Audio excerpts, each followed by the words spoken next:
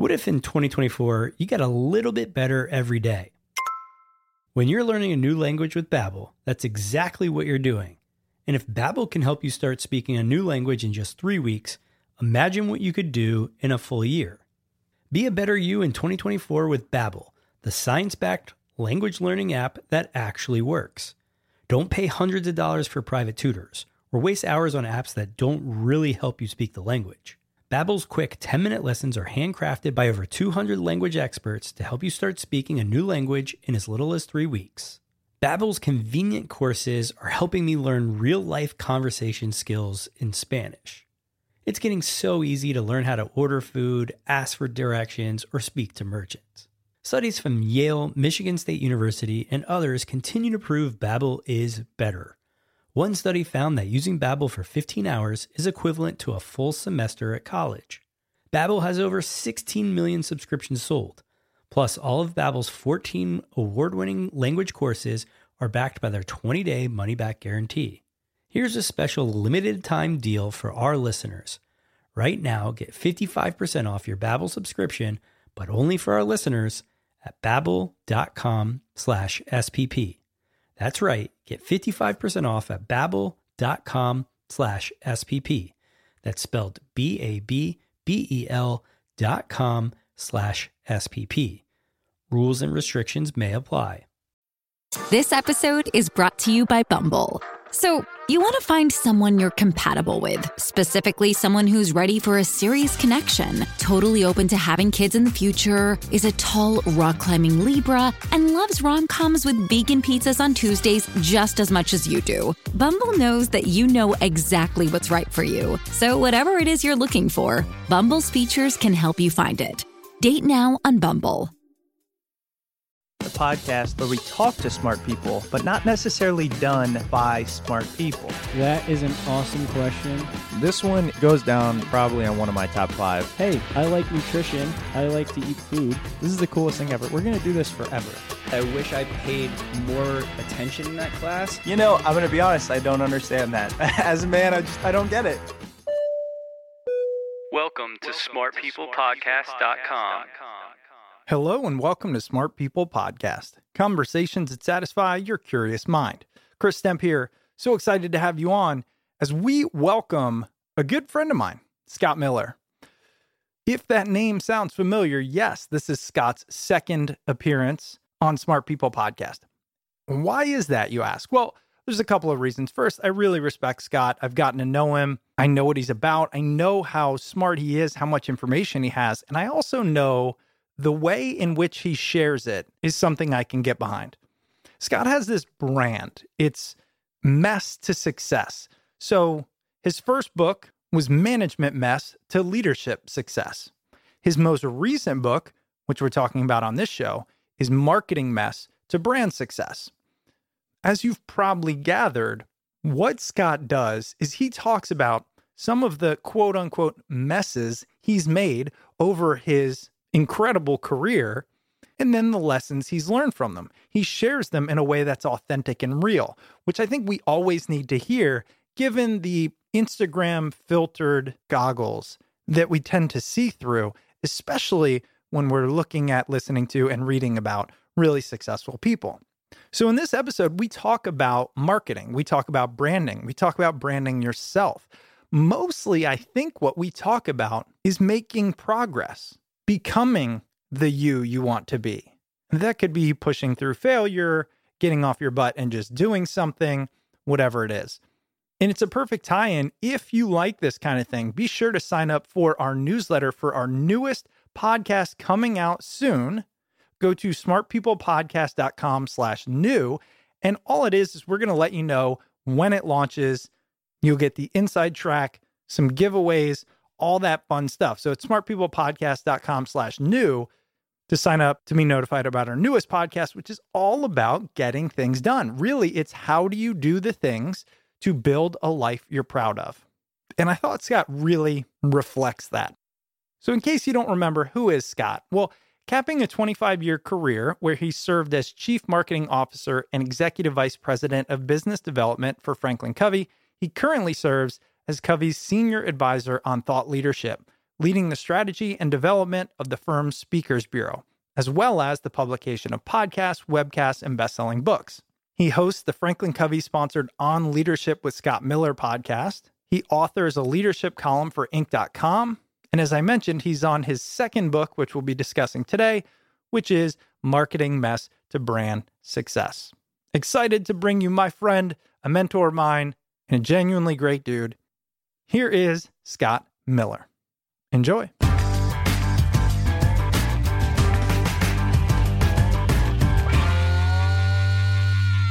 All right, Scott, welcome to the show. Chris, man, thank you for the invitation and for lending me your platform. Yeah, it's been a while since we've connected, and you've had a lot going on. So we're here to talk about your newest book, Marketing Mess to Brand Success. But there's a lot more that I want to talk about. The brand you've built, the books you've written, the just explosion in your career in the past few years, and one that I've kind of gotten to see from the periphery. Let's give our listeners a peek behind the curtain. You were on Smart People Podcast years ago. Things have changed. Bring us all the way from Scott at Disney World to Scott as a thought leader in 2 minutes. Let's see. I was born in Orlando, Florida. My first corporate job was at the Disney Development Company, the real estate arm of the Walt Disney Company. Had a great 4-year run there. They invited me to leave, which is how Disney exits you. I wasn't the right fit long term, so they fired me. So where does a Catholic boy from Orlando, Florida move? Well, of course, to Provo, Utah, where all the Catholics are. Oh, right. No, there was not a single Catholic in Provo, Utah. It was a nightmare. For those that don't know. Nightmare. I joined the Franklin Covey Company, founded by, of course, Stephen R. Covey of the 7 Habits of Highly Effective People fame, and Hiram Smith, the inventor of the Franklin Planner. 25-year run there. I've lived around the world for the company, London, Chicago, Salt Lake, Park City. I just concluded a 25-year career with the company where I started literally at the front line, selling, managing, eventually leading a sales force, eventually becoming the chief marketing officer for 8 years, which is double the national tenure of a C-suite CMO for a public company. The average is about 3.5 years. Did that for 8 years, was the executive vice president of thought leadership for the firm for 2 years, whereby I started writing books. I host what is now the world's largest weekly leadership podcast called On Leadership with Scott Miller. In fact, just this week, I interviewed Emmanuel Acho, the guy who wrote, of course, Uncomfortable Conversation with the Black Guy. Had an amazing interview with him. He literally came off Ellen's set and came onto our set. So, what? Ellen, look out, man. Miller's on his way. Hardly. You're taking over. And then I stepped away. I literally quit my job. I mean, doesn't everyone quit their 25-year-long, 7-figure executive job in the middle of a pandemic? But I wanted to go build my brand. I wanted to go develop my own intellectual property. So I had a very cordial, amicable departure with the CEO and the board where they put me on a 3-year advising contract to the firm, which was a great runway for me. Allowed me to write several books this year and launch a few new podcasts. I'm now the host of a new book club on bookclub.com. It actually is Franklin Covey's book club. And you're going to see that launch here in the coming weeks. Visit bookclub.com to learn more about that. It's a video-based interview with authors and celebrities and such. And life is good. A lot of risk. I'm taking lots of risks right now, calibrated risks. But I appreciate you giving me the opportunity to come back on and shine your spotlight on me. Well, yeah, and I appreciate what you said. One of the reasons I really wanted to have you on is, as those listening might know, I've known you for a while. I kind of see you as a mentor. You've taught me a lot in just the 6 or 7 years. We've gotten to know each other, and you are open about things. I think that's why you and I kind of hit it off, right? In a world of professionals and consultants and CEOs and all these things, we can't help but to be who we are. You're not going to get a lot of filter. And that's why I wanted to have you on, because I know you're at this stage you were talking about, right? You're leaving this chief marketing role where, as you said, making plenty of money. That's a transition that not a lot of people are going to get to feel, going from an executive to their own business, but a lot of people feel very scary transitions. And I wanted to talk to you about that and get your honest take. So the first thing is, you just mentioned you're taking a lot of calibrated risks. What keeps you up at night now that you've left the comfort of a salaried position? Nothing. I sleep really well because I get up at 4 a.m. and start working both. So by 8 o'clock at night, I'm like in a coma. So nothing keeps me up at night because I'm exhausted. That's the key. If you want good sleep, wake up early. At the end of the day, you're likely to just collapse into bed. Your real question is, right, what haunts me? Well, lots haunts, like you, right? I mean, I'm married. My wife is a full-time stay-at-home mom, family manager. And so we have one income or no income, as she might call it. We have 3 boys, right, that are 6, 9, and 11. So a lot, quote, keeps me up. But I have built a brand and a reputation over 30 years of, I think, delivering on my promises, being an abundant thinker, being a networker, a connector. I love to connect people with nothing in it for me. Like literally, if you ask me, what brings me the most joy besides champagne, bread, and cheese? What brings me the most joy is connecting people when there's nothing in it for me. Because I have been the recipient of so many people introducing me, sponsoring me, advertising me, promoting me, lending me their reputation. I love to give that back to people. I like to connect people. Too much so when there's nothing in it for me. I got to pay the bills at some point, but I take great joy in that. So for me, it's around what keeps me up is making sure that I'm not spreading myself too thin. One of the lessons I learned from my friend Brendon Burchard, who wrote the book, High Performance Habits, he talked about PQO, prolific quality output. Is after the year he left, I think Accenture, before he became big, he'd found himself a year into his transition with lots of things going on, but nothing really quality popping. And so he realized if he was going to be the world's biggest and best online trainer, he had to become a great keynote speaker. In order to become a keynote speaker, he had to write quality books. So he became immensely obsessed with writing quality books to build his brand as a speaker, to build his brand as what I think is the world's largest online individual thought leader in the world now, Brendon Burchard. Yeah. So my biggest challenge to answer your question is I'm writing 3 books. I'm hosting 2 podcasts. I'm hosting book club. I've got some, TV things going on. I write a column for Inc. magazine. I write a column for this. I write a blog for that. And is that all smart? At the end of my year, will I have 15 things at 15 miles an hour versus one thing at 150 miles an hour? So I'm mindful of not spreading myself too thin and developing quality over quantity. Quality over quantity. One of my challenges in the book is more is not better. Better is better. And I really struggle with that. I'm not great. It's a mess for me. Is it? That's one of your messes? Yeah, what about when you were, working at Covey and you're an executive and people are looking up to you to provide direction? Do you feel like you did that well? Or do you feel like they were going, our leader who's supposed to be pointing us in one direction is pointing us in 30? Well, so I think it's a complicated question because I had 30 people working for me, so I could take on a lot more. Right. When I say working for me, I had experts that were surrounding me that could execute on collective vision. I think one of the reasons why I stayed in the role twice the annual tenure of a CMO is because we built such great capability, such capacity around me. We could execute more than perhaps we should have. But no question, to your point, my reputation is not less. My reputation is shock and awe. If you work with Miller, you're going to take on a tremendous amount of work, but you're going to have some amazing accomplishments. So yeah, I'm sure to some extent my reputation was we take on too much. But if you look at my track record, the track record of those around us, we did some phenomenal things that had never been done in our industry. Sure. And so I have no regrets. Of course. One of the things that strikes me is you talked about all the things you're doing. And we'll get into balance because I know you have three, correct, children? 3. Well, really more than 3 because they have my personality, so they each count as like 1.35. That's exactly what I was going to say. I said sometimes when I watch your social media, I feel like it's 5 or 6, but we'll go with 3.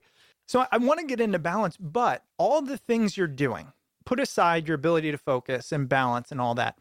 How do you trust yourself enough to have that much to say, to put out into the world?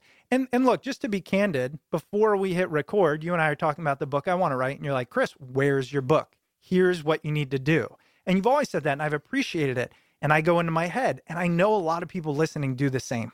They go into their head and they say, it's already been done. It's going to take me too long. Nobody cares what I have to say. How do you just go forget it? And next thing you know, you're writing 3 books, 6 articles, all this stuff. You know, I have a lot of confidence, and a lot of it's self-manufactured. I don't thrive on if people like me or not. I mean, there are websites that are dedicated to my hair, haters, vitriol about how bad my podcasting skills are. People that, are taking me down. I don't thrive on the social mirror. I don't care if you like me. I'll find someone who does. There's 7.5 billion people out there. There's 40 people I can find who will like me. So one is I tend to manufacture a little bit of self-confidence to get me through the waves of anxiety, right? And the waves of lack of confidence, because they come frequently. That's the first thing. I think a healthy ego is a good thing, because then you can have a reservoir to pull on it when times are tough daily. Second, I'm 53. So I've lived a full career, 30 years, 4 at Disney, 26 now at the Franklin Covey Company. I've read thousands of books. I've interviewed hundreds of people. I've got a few things to say. But if you watch what I write, I'm an aggregator. I tend to aggregate with credit. I'm not sure I've ever had an original idea in my entire mind, but I'm a pretty good assimilator, right? I see a marketing campaign and I convert it to this kind of thing. I read a book about this and I put my own twist on it. So I don't think you have to be an inventor or an originator to add value. So I take a lot of what I read and what I learn with permission and with credit. I repurpose it and talk about it in a different way, a different application. And I also love Seth Godin, one of my biggest fans. I don't know why he likes me, but I talk to him a lot. And I'll send Seth Godin a text and say, hey, Seth, my book made #1 on Amazon. He'd say, great, stop checking, start writing. Meaning, wow. Stop checking Amazon, start writing more. Seth has had a profound impact on me on produce it, ship it, write it, put it out there, let people criticize it and pull it apart, and then let someone fall in love with it. And then go find thousands like them. That's your posse. That's your peeps. Those are your peeps. So I think it takes a little bit of self-confidence, a little bit of inflated ego, and to find your posse, because they're out there and they're waiting for you. They just don't know it yet. The thought would never cross my mind not to write a book about marketing, right. Not to write a book about careers, not to write a book about communication. I mean, these are all books that I'm writing in the coming years. These have all been written about before, but my take on it hasn't been written. Right. So I would say to your listeners and your viewers, when I write books, I don't go look what books have been written. I don't even go to Barnes & Noble. I just start writing what I know is helpful, mistakes I made, things I learned. I don't do a competitive analysis of the marketplace. Yeah. Now, perhaps when you develop a product, you should do that, right? I'm not saying don't do your research, but have confidence in yourself. It makes sense on a number of levels. We always talk about this podcast. We probably would have never started it if we expected something going into it. Can I expand on that? Yeah. And you have emboldened me. So like you, I've had a really successful run on my podcast for Franklin Covey called On Leadership with Scott Miller, right? I mean, it's getting close to 10,000 downloads a day now. It's just exploded. I had the CEO or the president of the Elizabeth Taylor AIDS Foundation. Didn't even know it still existed. Emailed me yesterday telling me it's her favorite podcast. Wow. Had I listened to all of the critiques, I would have said, no reason for a new podcast. There's like 400,000, no new podcast, right? I got an idea for a new podcast called C-Suite Conversations with Scott Miller. And the new leader of marketing at the company is like, well, there's so many C-Suite conversations, and how is yours different? And I'm like, you know what? I'm different. There's no other Scott Miller out there. I don't need differentiation. You got me. Yeah. And if I had listened to him, we would spend 9 months looking at all of the competitive and all the differentiation and all of, you know what? I'm launching the sucker. And I'm going to crush it because I have confidence in myself, unwarranted, some unwarranted confidence. But I got some reps. Don't listen to the people who just challenge every idea. Go find yourself some champions, some cheerleaders. Don't ignore the challengers. Always have challengers in your life, but you'll never get anything done. At some point, you got to just, to quote Seth Godin, you got to ship it. And now a quick break for one of this week's sponsors. This week's episode is brought to you by Felix Gray, the blue light glasses that started it all. 5 years ago, Felix Gray realized our eyes weren't meant to look at screens all day, and designed glasses to make daily screen time more comfortable and the workday more productive. Felix Gray lenses filter 15 times more blue light that can make screen time tough on eyes and disruptive to sleep. Felix Gray offer classic frame styles made from acetate and hand-finished for a durable, lightweight, and really comfortable pair of glasses. Blue light lenses come standard starting at $95 or add your prescription at checkout starting at $145. If you can feel your screen time, or if you're not sure if blue light glasses are right for you, start with the best in blue light. Try Felix Gray. With their 30-day money-back guarantee, there's nothing to lose but eye strain.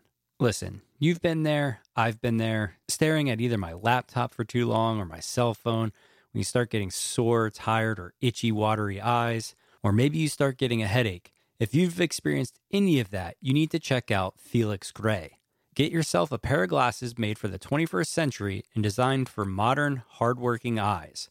You have nothing to lose except maybe eye strain. Go to felixgrayglasses.com/smart for the best blue light glasses on the market. That's FELIXGRAY glasses.com/smart. Free shipping, free returns, free exchanges. felixgrayglasses.com/smart. And now back to the episode. I was just reading actually in your book, Marketing Mess, the beginning, you talk about before you wrote your first book, and you were talking about going through this thought process, and you were like, I have to put it out there to see what the response is going to be. You're not going to know what the response is until it's out there. You know what, Chris, I think people care too much about what other people think about you.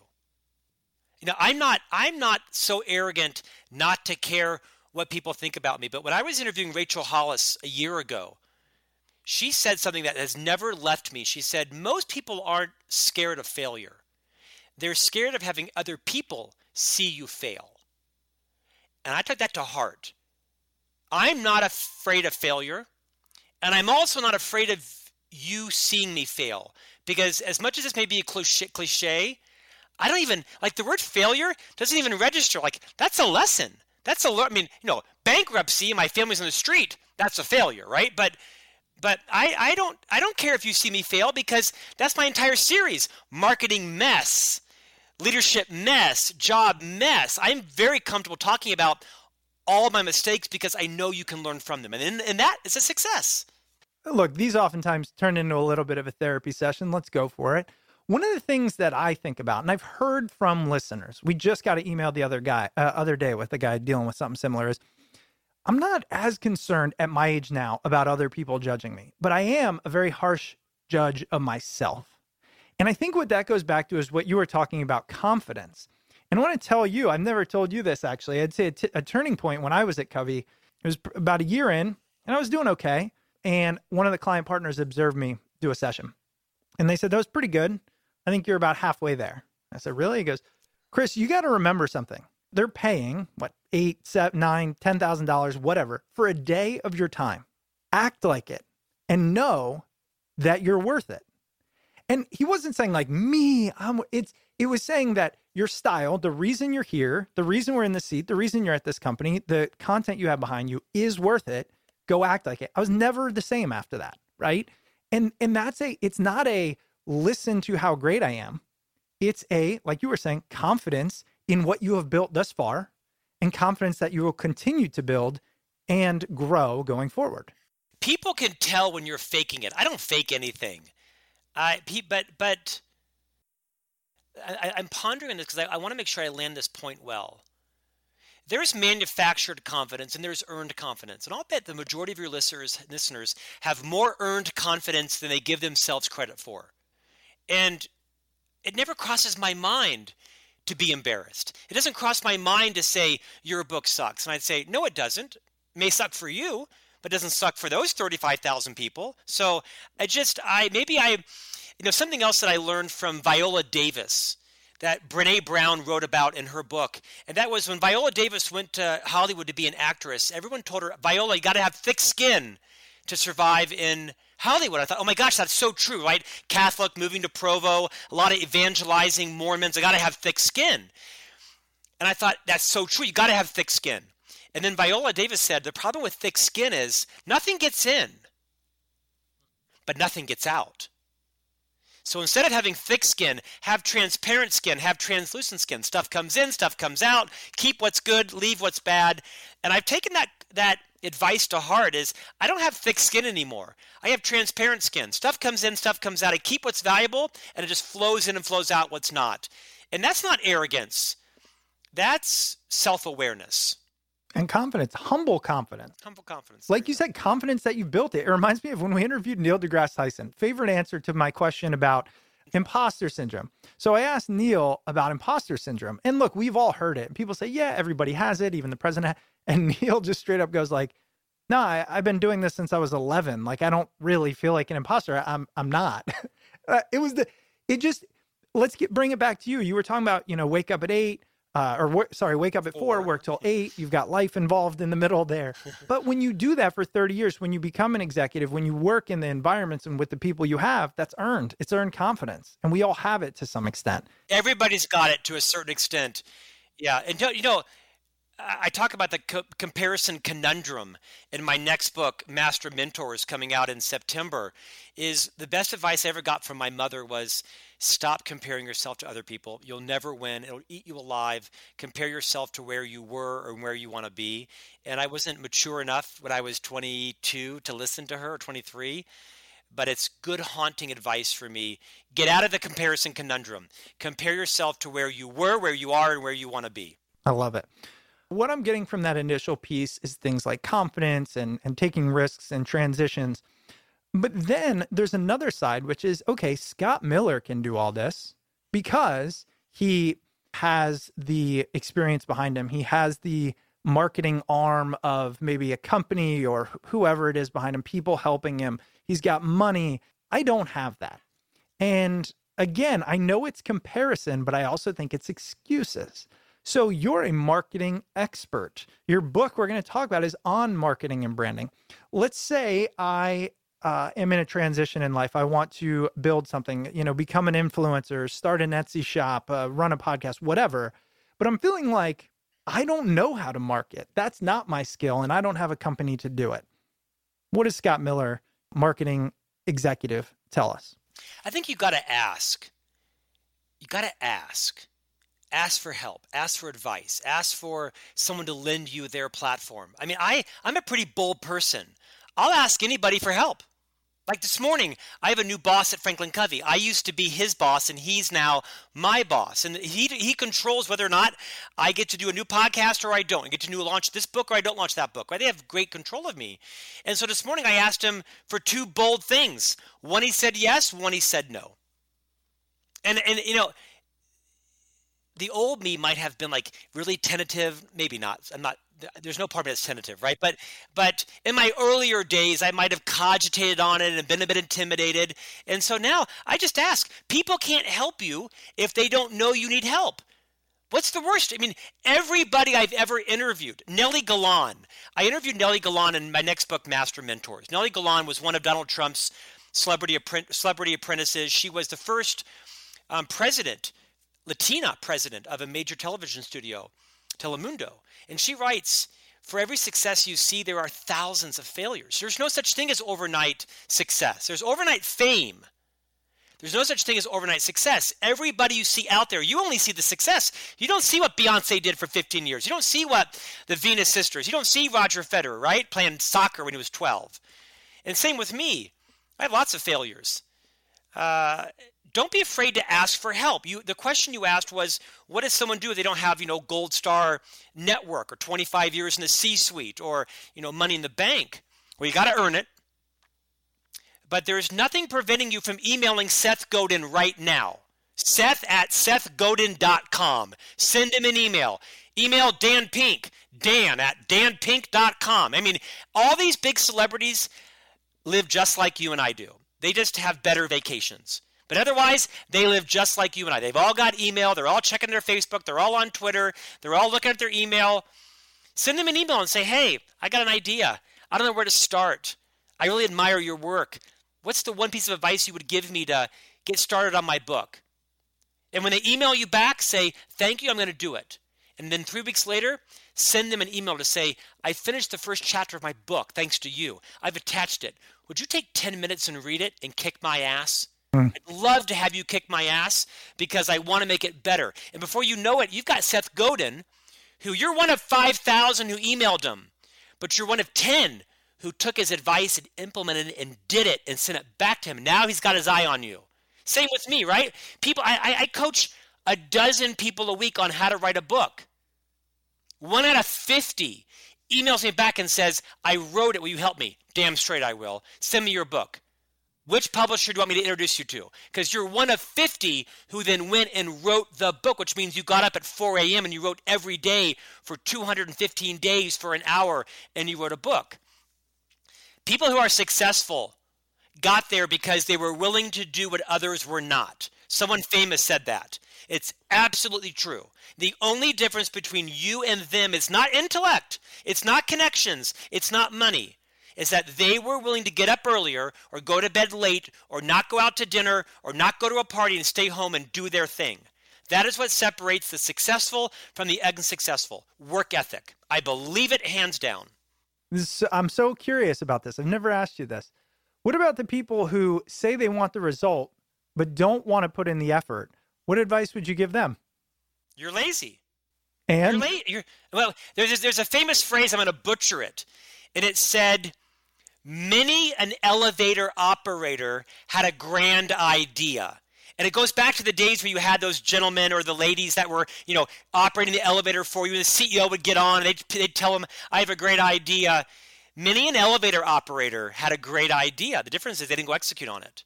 That isn't to mention that there's not, white privilege. There's not, connections.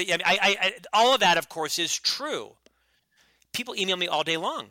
Scott at scottjeffreymiller.com, and I love helping them. And the difference is, are you willing to do the work that someone else won't do? All of these 150 celebrities that I've had on my podcast, none of them are smarter than me. Now, the fact of the matter is, probably a lot of them are smarter than me, but most of them aren't. They did it. They did it.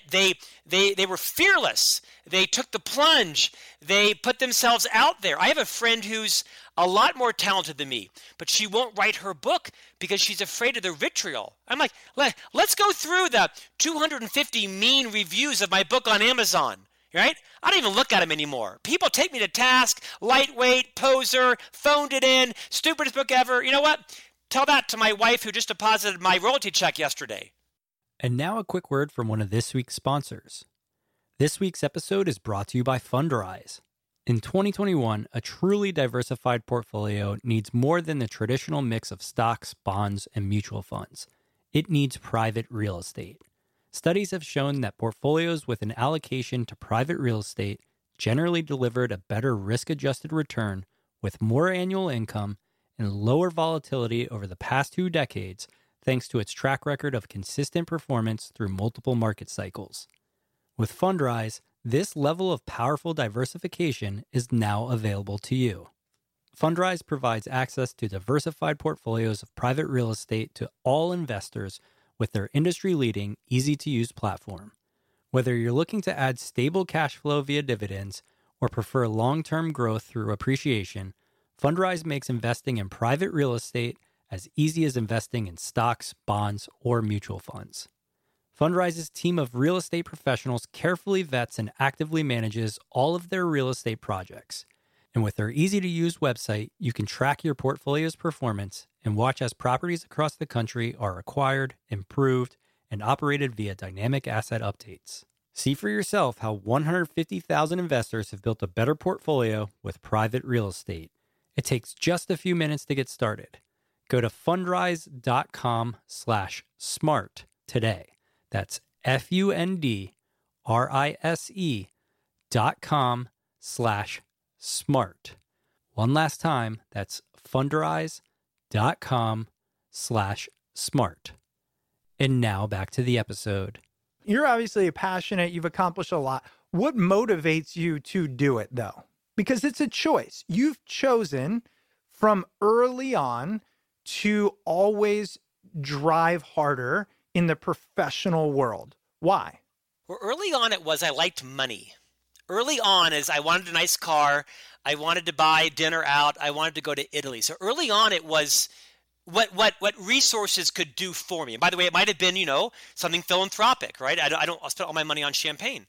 Now I like to prove that I can do it to myself. I like to prove to others that they can do it. Well, if Scott can do it, I sure as hell can do it, because he's not the sharpest tool in the box, and I'm not.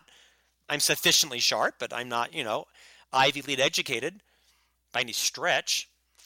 So I think my motivation now is, I tell you that the chief people officer of Franklin Covey, Todd Davis, a mutual friend of both of ours, probably the highest EQ person I know in my life.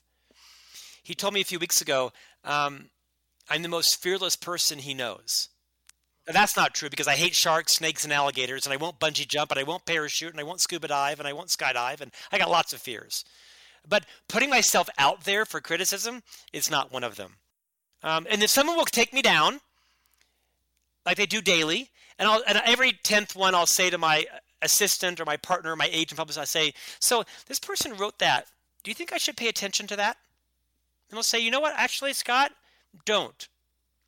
Or the next one, they'll say, you know what, actually, did you read this review? No, I didn't. Let me read it. I'm like, oh, that's kind of harsh. That was kind of mean. I'll say, yeah, but you know what? Here's why they're saying that, because this is going on, and you posted that, and they made this connect. I'm like, oh, that's reasonable. I can see that. I don't like that, but I can see it. Do you think I got to change the post? Yeah. Next post, do this. That feels authentic, or that doesn't feel authentic. Then don't do that. So, self-awareness helps me balance my voice. But I'll tell you, back to Seth Godin, the best marketing book ever written is not Marketing Master Brand Success. It is This Is Marketing by Seth Godin. And in his book, he wrote a chapter about your smallest viable market. And with his permission, I write a whole chapter about it. And everybody should find your smallest viable market. Don't boil the ocean.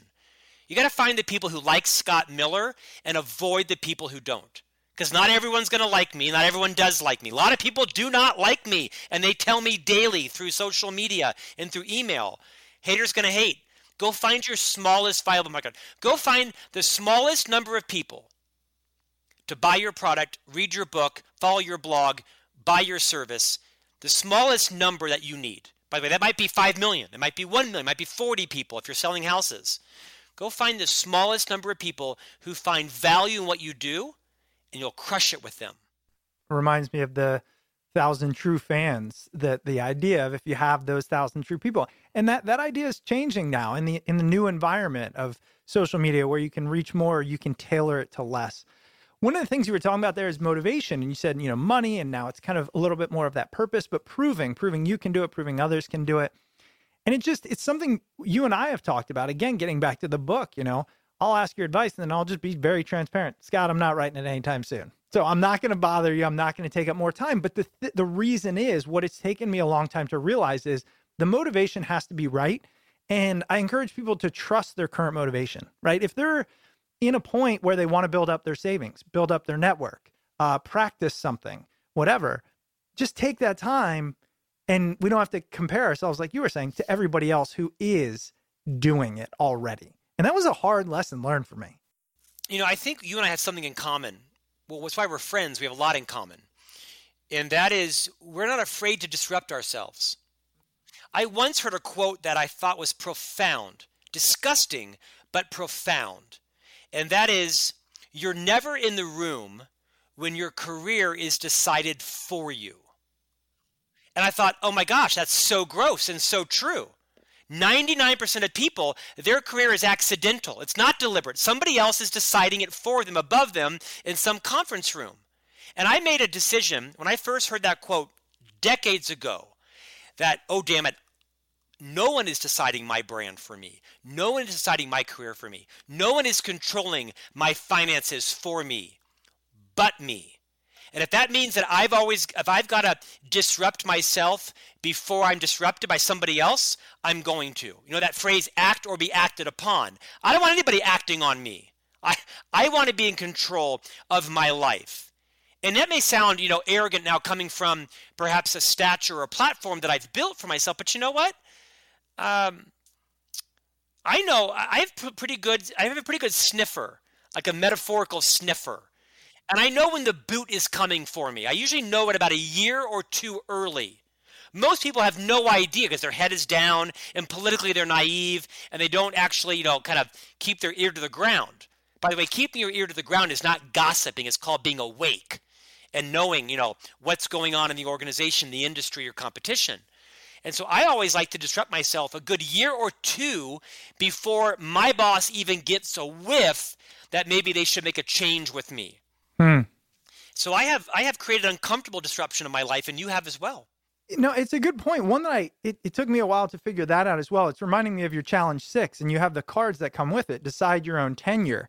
And you mention exactly what you're talking about here, but disrupting oneself can feel disruptive, right? Like what you're doing right now. And that's why I wanted to start this interview talking about that. Those transitions, do you feel like they're a necessary part, or do you think that it's only necessary if you are striving for more, or if you fit a certain personality profile, or if you want more money? It depends on what you want, to your point, right? I mean, if you're comfortable making $13 an hour in the same job for 40 years, then there's no need to disrupt yourself. Now, you might need to, because you might need to have some technology to turn the fryer on or turn the fryer off or work the microwave differently or check a book out differently.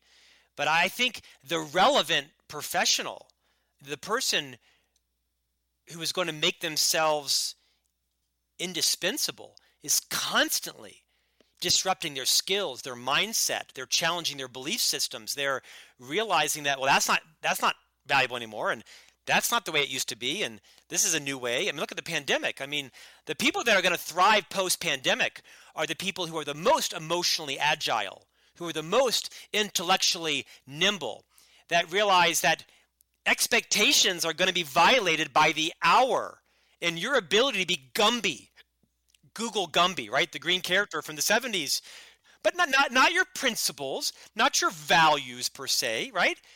But look at me, I'm 53. I should be heading down for a safe landing. Yeah, you're not. I'm not. You actually took your safe landing and exploded it somewhere.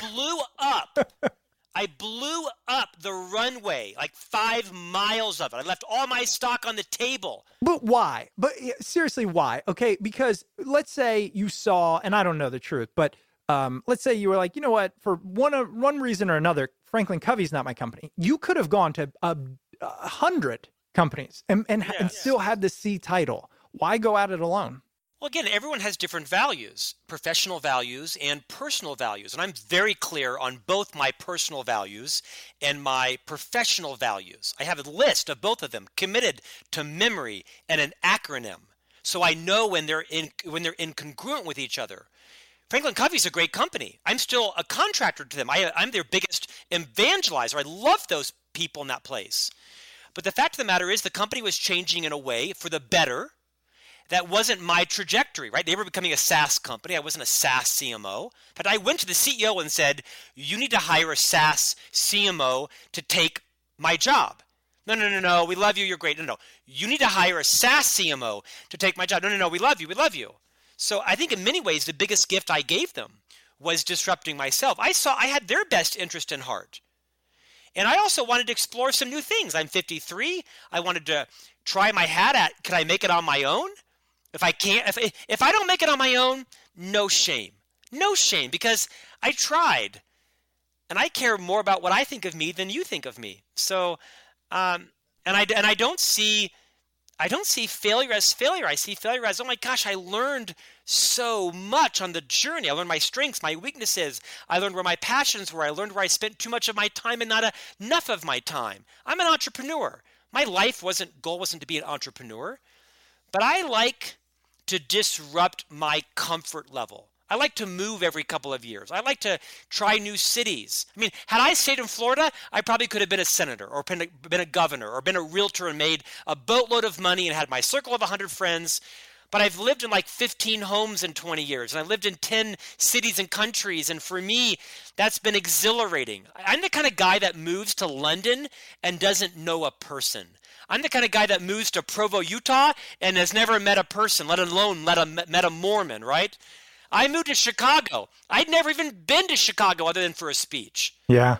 At the same time, though, I won't eat sushi. I don't eat octopus. I won't jump out of a jet. I will not go into the ocean past my knees. There's some things that I won't do. Rich guy who doesn't eat sushi, that's not allowed. Okay, it's delicious. But no, I don't eat sushi. My point is, I'm not always fearless. In fact, for my 10th Seth Godin reference, the biggest idea I ever learned from Seth was don't confuse being reckless with being fearless.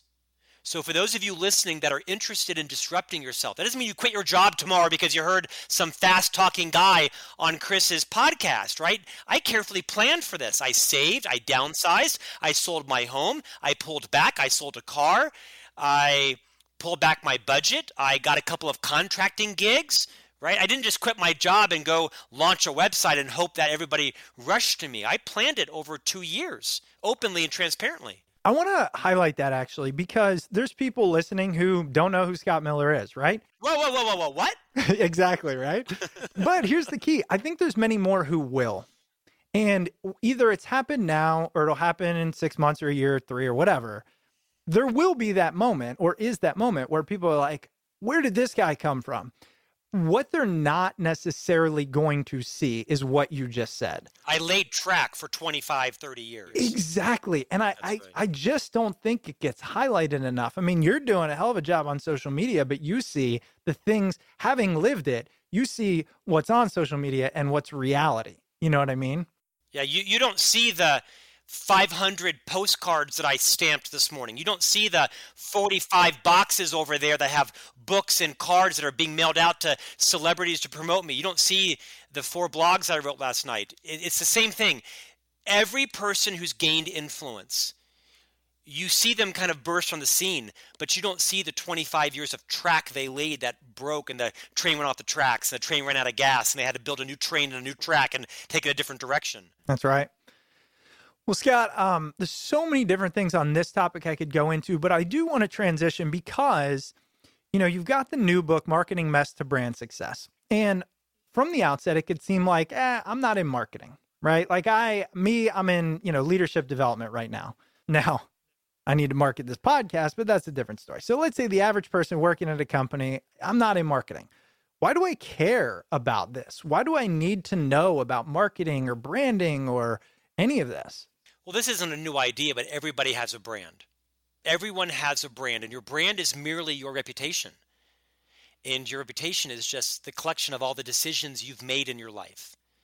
So you can, like your career, leave it to chance, leave it to accident, or you can deliberately build your brand by marketing yourself, by defining what is your unique value, what do you want to be known for. It might be that you are the most punctual, you're the most well-spoken, you're the most well-read, you're the most gracious, that you're the most collaborative, you're up for anything, you're open-minded, you're emotionally nimble. Whatever your brand is, you want that to be carefully curated through deliberate behaviors and your own choices, not through, a Bona China shop. And I've been on both sides, right? I mean, my brand has been, watch out, Miller's coming down the hall, to my brand is gather around, Miller's coming down the hall. I've been on both sides, and both of those I deserved.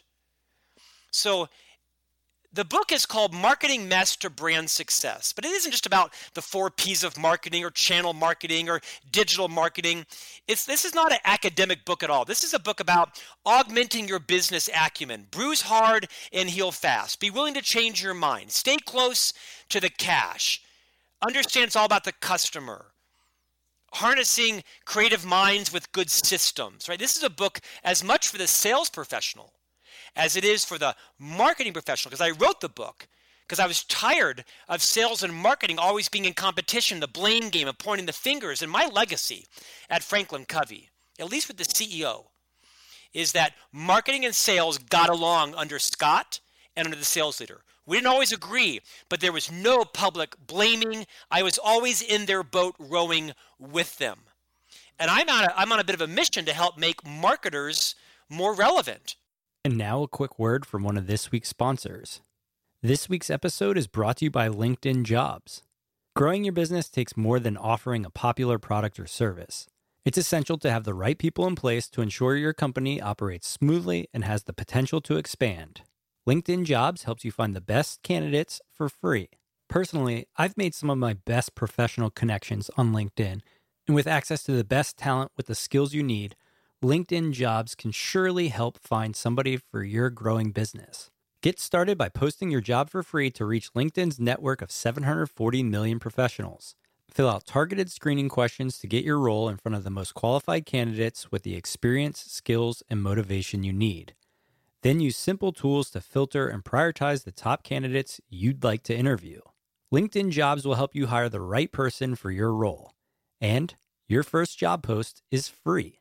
Just visit linkedin.com/smart. Again, that's linkedin.com/smart to post your first job for free. Terms and conditions apply. And now back to the episode. You mentioned how everybody has a brand. And we talk about, marketing mess and management mess. Tell us, in the building of the brand of Scott Miller, what is your favorite mess? Well, I've got plenty of them. You want a specific example of one of my messes? I do. Because listen, here's why. You go through so many good stories. I want people to get a sense of, this is how your books are written, the two that I've seen thus far, right? Here's my mess in story format that actually makes sense and sticks with you. I mean, there's just so many. In fact, the books are really an open kimono to all the mistakes that I've made. Not a gratuitous confession as a Catholic, which would be easy for me, but just here's what I did. Here's the pothole I fell in. Walk by me, see me flailing in it, and walk around it, right? And they're very applicable. Here's one. As the CMO, I was provided a fairly large budget and a lot of latitude, quite influential. And the CEO and board had an immense amount of trust in me, I think well-deserved, sometimes violated, but usually well-deserved. And one year I decided to launch a program. And so I literally do all the research. I launch a 50-city tour on a big event. And I get a cease and desist letter from someone's attorney saying, yeah, I copyrighted that. That's trademarked. You owe me X number of dollars. So my mess was Google. So I got this professor who hires an attorney to sue this deep-potted company, right? Thinking he's going to retire. So I walk into the CEO and I say, I got a problem. I got a mess to confess. And I lay it all out. And the CEO says to me, sit down. Let me tell you about my biggest mess. Let me tell you about the 15 billboards that I printed and then got a cease and desist order because we didn't have the rights to share that image, had to take them down. Different company, different $100,000 spend, but so the mess was I didn't even Google to see if this whole phrase was even, legal to use. Now, how I solved it was I called the professor. I didn't call the attorney. I called the professor and I said, I owe you an apology. I made a mistake. I have used your copyrighted name without your permission. It was not intentional. It was unintentional. I own it. I made a mistake. I apologize, and I'm hoping to make it right with you. Transparently, vulnerably, I own it. I don't think the company's going to fire me, but I'm hoping if you and I could come to a win-win on this. We talked. I ended up paying him some money. It was, a tenth of what he was asking for. We ended up highlighting him in the program. We actually gave him like an interview. We highlighted him. And so I rectified that mess. It could have been an expensive mistake. But the fact of the matter is I didn't slow down enough. I got so excited with my idea and my genius and my brilliance and my budget and my momentum. I didn't dot my I's and cross my T's on some of the more boring stuff like opening up Google and seeing, is this phrase trademark? I think I share that in one of the books, but it's stories like that you might think, well, that's a dumb thing. Yeah, but I'm not the only person that used somebody's trademark and was threatened to be sued for. So, no, I appreciate that. And again, that's kind of the messes that you share, but then the lessons that come from it. So let's kind of bring it full circle. I'm listening. I am trying to build my personal brand. What are some things that Scott Miller, the former chief marketing officer, give us some tactics on where do we start? What can we do to brand and or market ourselves better to achieve our professional goals? Well, first, you've got to determine what does your career look like? How are you going to deliberately take control of your career. This is not meant to be a pitch, but I actually have an online career coaching series called Ignite Your Genius. It has these 13 modules. And the biggest module in it is around developing a multi-decade strategy for your career. I think most people get onto Indeed.com and search for 6-figure sales jobs 40 miles from me. That's idiotic. Don't do that ever again. That is the very definition of an accidental career. 6-figure sales jobs 40 miles from me. Stop doing that. Look out 20 years, 30 years. What is it I want to accomplish? What's the pinnacle of my career? Is it CEO, CFO? Is it entrepreneur, author? Is it chief copy editor, senior engineer, CPA? And then build it back. Don't forecast, backcast. What is the job before CEO? What is the job before that? What's the job before that? What's the job before that? What are all the competencies you need to actually master to earn all those jobs? Once you've got a multi-decade, multi-career plan for yourself, then you can determine, well, what kind of brand do I want to build for myself? Because I don't know that being a charismatic CFO is going to win the deal for you. I don't know that being a ticked and tied chief designer is going to win that career for you. So I would be looking at what kind of career are you trying to develop for yourself, and what kind of brand do you need to build to accomplish that? Now, there are some commonalities across all brands. Implicit trustworthiness. Do you make and keep commitments? Do you do what you say you're going to do? Are you on time? Do you tell the truth? Do you offer apologies? Do you accept feedback? Do you know what it's like to be on a project with you? Do you know what it's like to launch a product with you? Are you self-aware? These are consistent brand, monikers that everybody wants. Do you have to be the smartest person in the room? Those are common to all great professionals, right? The answer is no, by the way. You shouldn't be the smartest person in the room. But I think there's your overall brand of being a competent, high-character colleague. And then there's what makes you unique. Because all those things are just your ticket to the game. They don't win the game for you. Right. Then you decide, what do you want? You want your brand to be the guy that reads 2 books a week and offers a blog abundantly on what you learned. Do you want your brand to be the gal that is insatiably curious, who asks really smart, open-ended questions and reserves their answer to the very end? What kind of brand would help you in your industry, in your company? Because different brands are valued differently in different companies, right? Your company might not value you speaking last. It might be an eat or be eaten culture. If so, leave. And they might want you to, opine early on. Some really great nuggets in there. When you mentioned look out 20 years, that can get scary, right? Especially in today's world. I actually was reading in your book how it said, the average tenure today, somewhere around 3 years. And you were talking about it. And I think that is changing, right? And I'm not saying it's bad. I'm not saying the reason people are staying places for only a couple of years is a bad thing. But it makes the longer look into the future, it makes it scarier. But instead of who do you want to become, what do you want to accomplish? What do you want to add, right? And even when you mentioned that, I was going through in my head, I'm going, all right, 30, what am I, 37? I don't know. Once you get past 30, stop counting. 37, 20 years, 57. And I'm going, yeah, what impact do I want to have? And I believe in the strength of questions. That's why I do this podcast. You ask yourself one question the right way, you might forever change the answers and the impact you have. And so when I think about that, and then your idea of backcasting, you don't have to know it's going to work, but at least it's on purpose. You're working your plan, right? You're working your plan versus working somebody else's plan for you. I mean, these adages have haunted me, right? Act or be acted upon. Have a plan or become part of someone else's. I never wanted to be part of someone else's plan for them. I wanted to be part of my plan for me. So I had to summon a little bit of, like I mentioned early on, a little bit of overabundance of confidence and say, I've got a plan. My plan's going to change. My plan's going to have some serendipity in it. But here is the brand I'm going to create for myself. I'm going to wreck it sometimes. I'm going to not always be perfect. I'm going to forgive myself pretty quickly and move forward. Life is short. Pick your battles carefully. I think too many people try to win the battle at the expense of the war. The war is your reputation. The war is your brand. Your war is your influence. Pick your battles very carefully. I've seen so many people go down on the stupidest stuff. Last time I checked, you can only die on your sword one time. So choose that sword really carefully, right? So many people fritter away their influence and their brands by just getting obsessed and going down on stupid stuff. Pick your battles really carefully because you're building a reputation, a brand over time. It's hard to build it, and it's easy to wreck it. Absolutely. Well, and then bring this back to the beginning, what you're talking about, because I think this is a really important lesson to kind of cap this off, which is look into the future, ask who you want to become, build it intentionally, and realize this.